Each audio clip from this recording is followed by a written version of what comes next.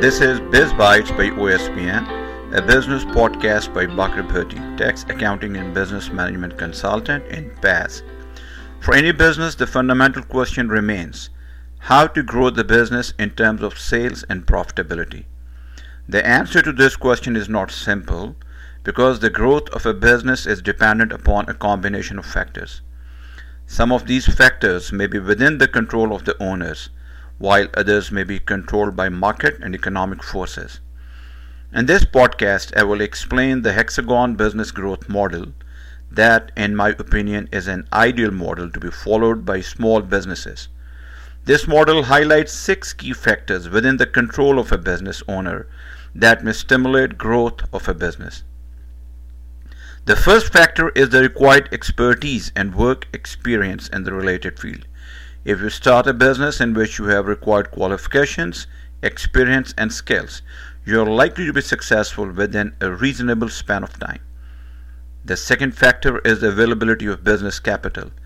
Even with a small business, you need to arrange finances to start and run a business. Some of this capital may be part of your personal savings, while the other part may be borrowed money. The third factor is selection of the market segment. Each market segment may have its own preferences based on income, gender, age group, etc. Therefore, it is imperative for a business to select a segment that is in the greatest need of your product or services. The fourth factor relates to the pricing strategy. The ideal pricing strategy for a small business that is offering products and services with close substitutes is market penetration pricing strategy. This strategy demands that you keep your prices lower than your competitors to attract new customers.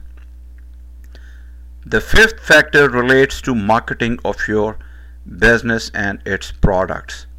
For most small businesses, social media platforms like Facebook, Twitter, Instagram may be ideal.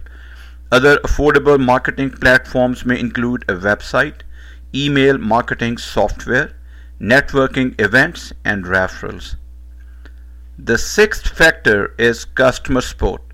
Once you have sold a product or service to a customer, make sure that you have strong customer support mechanism in place so that the existing customers may approach you if they have any concerns. This may also become a source of referrals for future customers.